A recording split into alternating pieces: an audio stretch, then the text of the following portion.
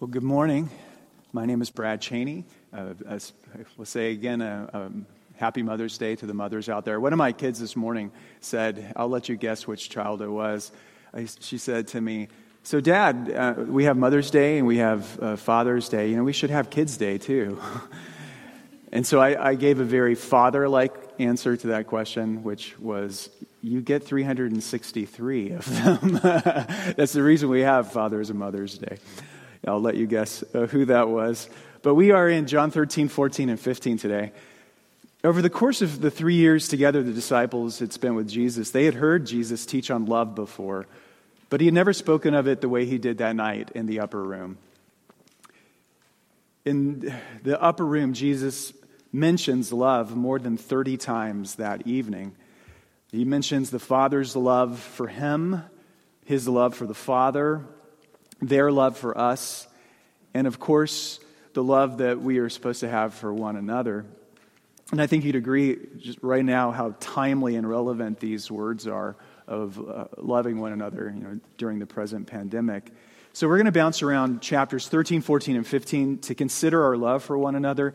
And we must remember that these are the very last hours Jesus had with his disciples, and he is pouring out his heart to them right now. When he says, 13:33, my children, I will be with you only a little longer. You will look for me, and just as I told the Jews, so I tell you now, where I am going, you cannot come. A new command I give you, love one another. As I have loved you, so you must love one another. By this all men will know that you are my disciples, if you love one another. 14:15, if you love me, you will obey what I command. Whoever has my commands and obeys them, he is the one who loves me. He who loves me will be loved by my Father, and I too will love him and show myself to him. Then Judas, not Judas Iscariot, said, but Lord, why do you intend to show yourself to us and not to the world? Jesus replied, he goes back, if anyone loves me, he will obey my teaching. My Father will love him, and we will come to him and make our home with him. A reference here to the Holy Spirit. He who does not love me will not obey my teaching. These words you hear are not my own. They belong to the Father who sent me. And then 15:9. As the Father has loved me, so I have loved you. Now remain in my love. If you obey my commands, you will remain in my love, just as I have obeyed my Father's commands and remain in his love. I have told you this so that my joy may be in you and that your joy may be complete. My command is this, love each other as I have loved you. Greater love has no one than this, that he lay down his life for his friends. You are my friends if you do what I command. I no longer call you servants, slaves, because a servant does not know his master's business. Instead, I have called you friends. For everything that I learned from my Father, I have made known to you. You did not choose me, but I chose you, and I appointed you to go and bear fruit that will last. Then the Father will give you whatever you ask in my name. This is my command. Love each other. Let's pray briefly. Our Father in heaven, this is Jesus pouring out his heart to his disciples. He says love more than 30 times in this past, in the course of the evening. Help us to dearly desire this, to truly and deeply desire to love one another in this way. Please do this for us. Amen. Alain de Botton, my French isn't very good. Alain de Botton is a Swiss philosopher who dropped out of a PhD program at Harvard to write his very first book entitled Essays in Love, which sold over 2 million copies. But what launched him into even greater prominence was an article that he wrote in the New York Times in 2016 entitled Why You Will Marry the Wrong Person. Maybe you have already read this, but the article opens up. It's one of the things we are most afraid might happen to us. We go to great lengths to avoid it, and yet we do it all the same. We marry the wrong person. It's partly because we all have a bewildering array of problems that emerge when we try to get close to other people. I love this line, we seem normal only to those who don't know us very well. In a wiser, more self-aware society than our own, a standard question on any early dinner date would simply be, so in what ways are you crazy? For Duboutin, our problems in relationships usually stem from a lack of self-knowledge. We tend to think that we are not crazy and that we are therefore not very hard to live with, which leads us to place impossibly high expectations on one another. Does that sound familiar? Crucial to our passage, though, is this additional claim that he makes that we don't understand what love really is. We fall and prey to what he called the romantic view, that love is supposed to be instinctive, you just know, or intuitive, they just get me, He says, and this is profound, we would be much better off if we re-examined not our lovers, but our own view of love. Because love is something that must be completely learned. We must grow in our ability to tolerate differences with generosity and demonstrate forgiveness and kindness to those we love. And he concludes by saying compatibility is an achievement of love. It must not be its precondition. I think what's most remarkable about the article is if you look on the page views, in 2016, Why We Married the Wrong Person was the most read article in the New York Times. And 2016 was an election year. And that was the year where they had Brexit, and that was the year where we had the refugee crisis, the worst refugee crisis in an era happened. I mean, evidently this struck a chord. And though Duboutin is not a Christian, his conclusion that we must reevaluate our view of love is actually the very same thing that Jesus is trying to get across to his disciples here in the upper room.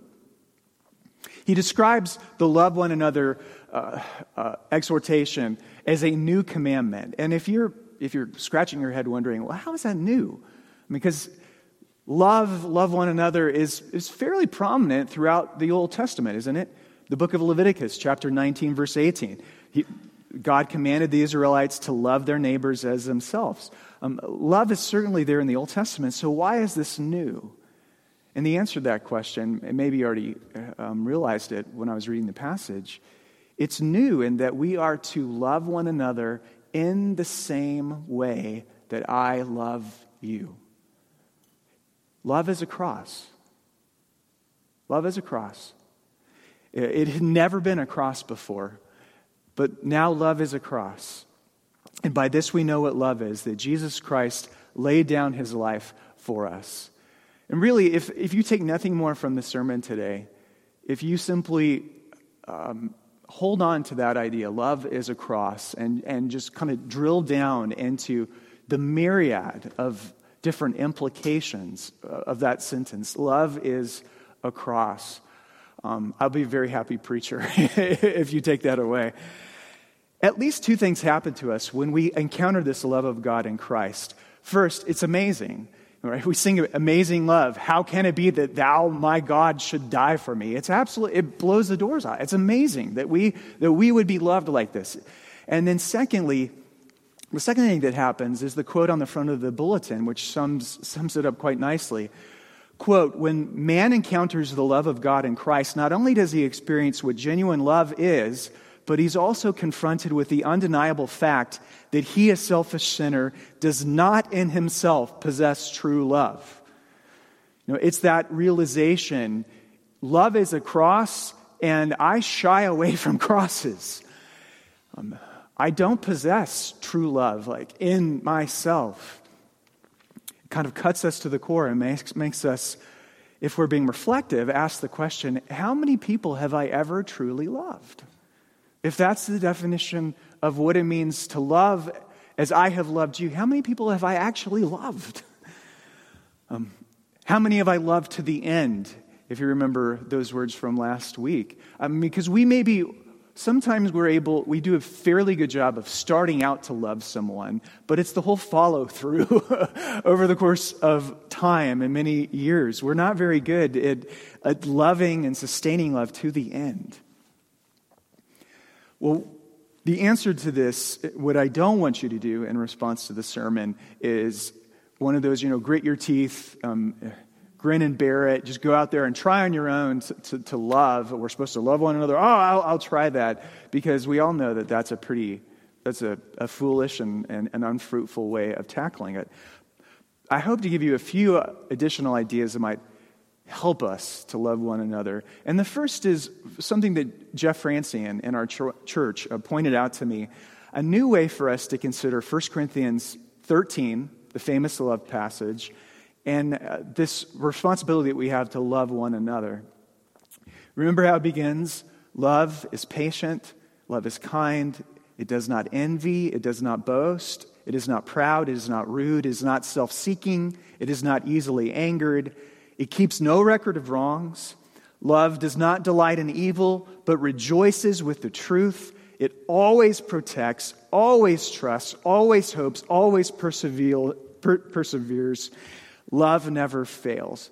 And what Jeff pointed out to me is, God is love, and love is kind. And so you see, here is God, and then here is God acting through Christ in the cross, and then here is us united to Christ on the cross, and therefore we must learn to act like God in Christ.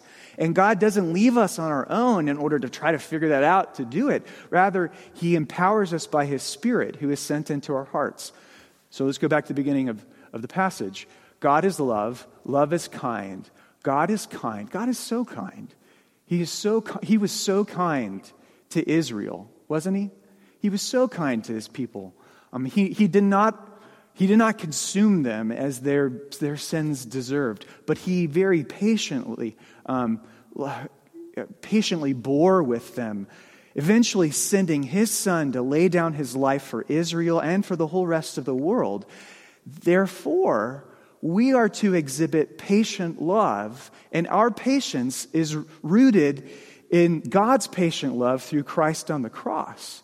Our patient love is rooted in Christ's love on the cross, and the spirit of patience is therefore sent out into our hearts that we might be patient, as love is patient. Love is kind.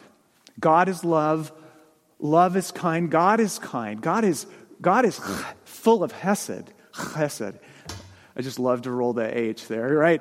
But he's in the Old Testament, we're told He's full of loving kindness, full of it. The Lord has been so kind to Israel. He has been so kind to us, kind to the world, and His kindness is supremely exhibited in Christ's death on the cross. Therefore, our kindness must be rooted in Christ's kindness to us in the cross, and we're not left on our own, but the Spirit is poured out into our hearts to make us kind like that. So do you see kind of the distinction? I mean, you're rooting it in the nature of God and in the revelation of God on the cross in Christ. And our love is rooted in that, and it is fulfilled like both. That's the paradigm, and then the Spirit is the power. Paradigm and power. It's a new paradigm and power for us to then go and love one another. And that's just a very different way of considering it than just, do your best. It really is. Another thing that stood out to me from this passage, a second way to consider this, there's a cool circularity in Jesus' teaching here. If you read with me in chapter 15, verses 10 and 11, He writes, "If you obey my commands, you will remain in my love, just as I have obeyed my Father's commands and remain in His love. I have told you this so that your joy may be in you and that your joy may be complete." And so here's the circle. As we love Jesus, we obey His commands. As we obey His commands, we abide and remain in His love, which enables us, which makes us want to love Jesus and obey His commands We obey his commands. We remain in his love. And he says, notice that he says that these commandments that he gives us, they are not a ball and chain. They are liberating and life-giving. They are designed to bring us fullness of joy. Like, we shouldn't regard Jesus' commandments as a treadmill of rules and limitations, but we should regard them as the shape of a joyful life. And it takes the shape of laying down our lives for one another, as Christ did for us on the cross, because love is a cross. As we love Jesus, we obey his commands. As we obey his commands, we remain in his love, which enables us to love him more. So, beautiful circularity there. And let me remind you that one of his commands, like the toughest probably of his commands, is that we are to love our enemies. Which I know you know that Jesus said that, but we are to love our enemies. Our love is reserved even for our political enemies, our ideological enemies, people at our workplace who stab us in the back, people who have mistreated us. Our love for our enemies is rooted in Christ's supreme exhibit of love for enemies on the cross. He was willing to lay down his life not simply for his friends, but God shows his love for us, and that while we were still enemies, Christ died for us. Before we ever acknowledged him or agreed with him, even when we were yet enemies, he laid down his life for us. And we are to do the same for our enemies, because love is a cross, and a cross even for our enemies. Okay, I'd like to maybe take this one further step and make it more practical with where we're at right now with COVID. The vice president of Midwestern Baptist Theological Seminary tweeted something out about a week or 2 weeks ago that caught my eye. I thought, man, you hit the nail on the head. He tweeted, prediction: one of the most challenging aspects of COVID-19 recovery will be disagreements over acceptable post-COVID social norms between friends and family. Disagreements over post-COVID social norms between friends and family. How ought we to love one another during these next months as society begins to reopen? Now, I believe that one of the ways the enemy will seek to divide our churches, to divide even our church, is taking our attitudes towards each other on what is acceptable and what is not acceptable, and causing us to kind of despise each other. So in my own household, I'll give you this example. We have in my home, Cheney home, we have face mask wearers and non-face mask wearers. We also have glove wearers and non-glove wearers. So when I go out into public, I wear a face mask.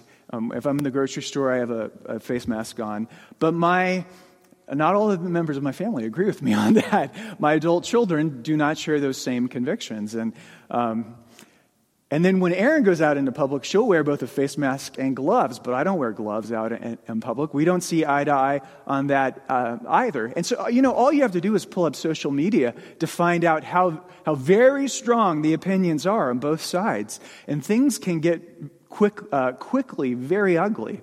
Perhaps you've seen these profiles.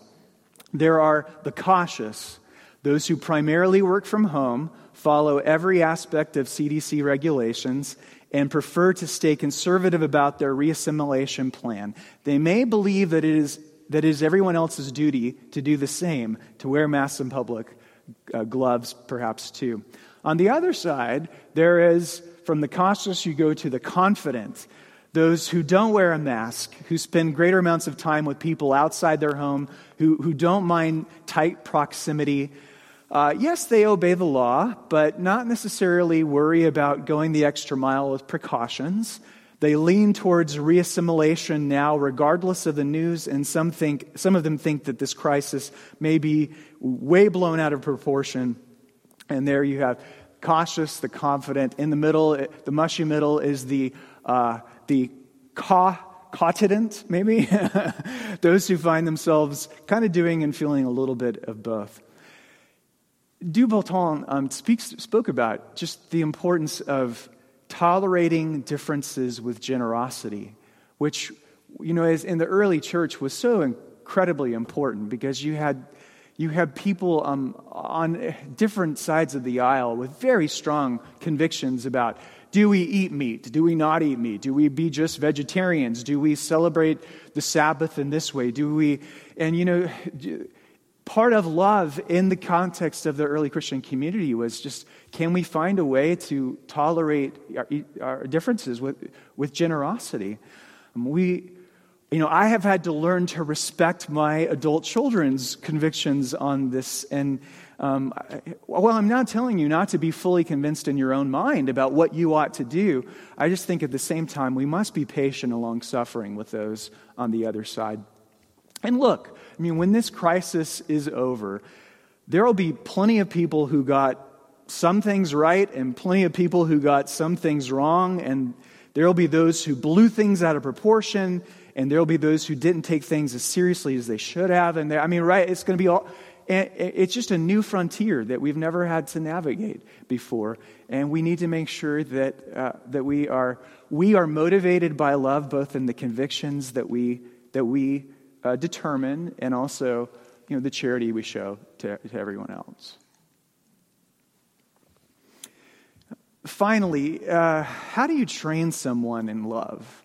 It's not, if I want to go out and learn how to play golf, right now I'm working on my tennis game and I can barely get my arm above my shoulder because I have swung the tennis racket so many times. But there are videos that I can watch to learn how to play tennis or golf. How do you learn how to play the violin? There are techniques. But how do you train somebody to love? You can't put that in a Sunday school curriculum.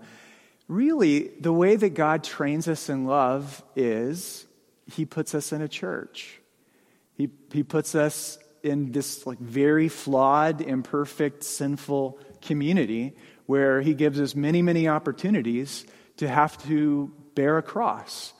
And the longer, more deeply embedded you are in a particular church, without a doubt, the more opportunities you're going to have to bear a cross. And this is where we get trained. And it can become very, very difficult for us because people in the church can be very, very bad. Paul Miller wrote that book, A Praying Life, which is one of my favorites. And one of his themes in the praying life is how your prayer of desperation, when you come to the end of your rope and you're like, I got nothing left, that prayer of desperation is really one of the favorite prayers of God to answer because you're having to learn to rely entirely on Him. Well, then he wrote a second book called A Loving Life, and he hits on some of those same things again in The Loving Life. He says that, when the Bible says, love one another as Christ loved you, it is asking you for something so difficult, and so far-reaching, you cannot do it on your own. The kind of love God wants us to have for one another is so far beyond us. For you to love anybody, to truly love anybody, your energy has to come from God and the Holy Spirit and not the person that you're loving. And indeed, the more difficult the situation, the more you are forced into utter dependence on God.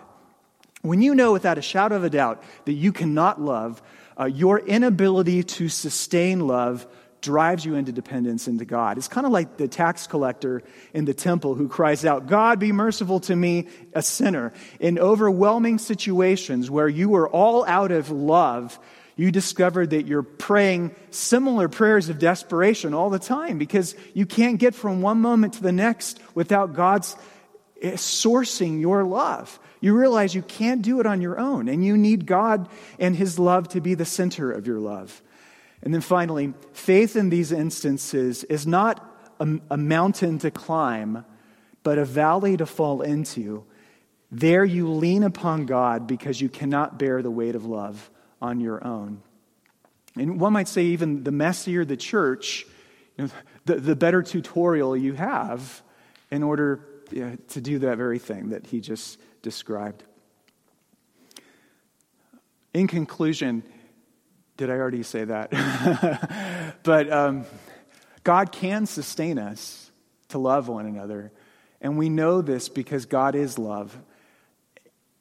That can only be said of the God of the Bible, the God whose name is Father, Son, and Spirit. Allah cannot be love. And the distant deist God of the 18th century, that cannot be love. The pantheistic God of ecological idolatry, that cannot be love. The Unitarian God of American civil religion, that cannot be love. These gods, these idols, they cannot be love. And their love for men, if they can be expressed at all, cannot express what they are in their deepest reality. But the true God, the living God, the God revealed in Jesus and in the Scriptures is love. He is eternally and essentially love because he essentially and eternally lives in a communion of love, joy, and peace. As the Father loves the Son through the Spirit, and as the Son responds in love to the Father through the same Spirit. I'm reading another author here. But that is our God. That is our God. And God is not, we would say God is not play acting when he comes to us as a gracious Father, when he comes to us in Christ as this loving bridegroom, when he comes to us as a Spirit who is love. He's not adopting a pose or clothing himself in alien colors. God is the love he manifests. The love he manifests is God, and the supreme display of the God who is love, of the love that is God, is the gift of the Son, who laid his life down for us on the cross. In this we know what love is. Not that we loved God, but that he loved us, and that he sent his Son to be a propitiation for our sins. Love is a cross. Amen. Let's pray.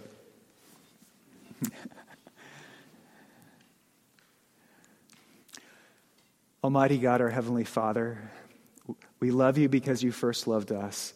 Oh, give us power, together with Christians all around the world, to grasp how wide and long and high and deep is the love of Christ, and to know this love that surpasses knowledge, that we may be filled with the measure of all the fullness of God, the fullness of your love. Father, forgive us. Forgive us for all the ways that we do not love, or we love poorly in thought, word, and deed. And empower this community, this church, for a new season of loving well, of loving, our families, our friends, our neighbors, our fellow church members, to your glory.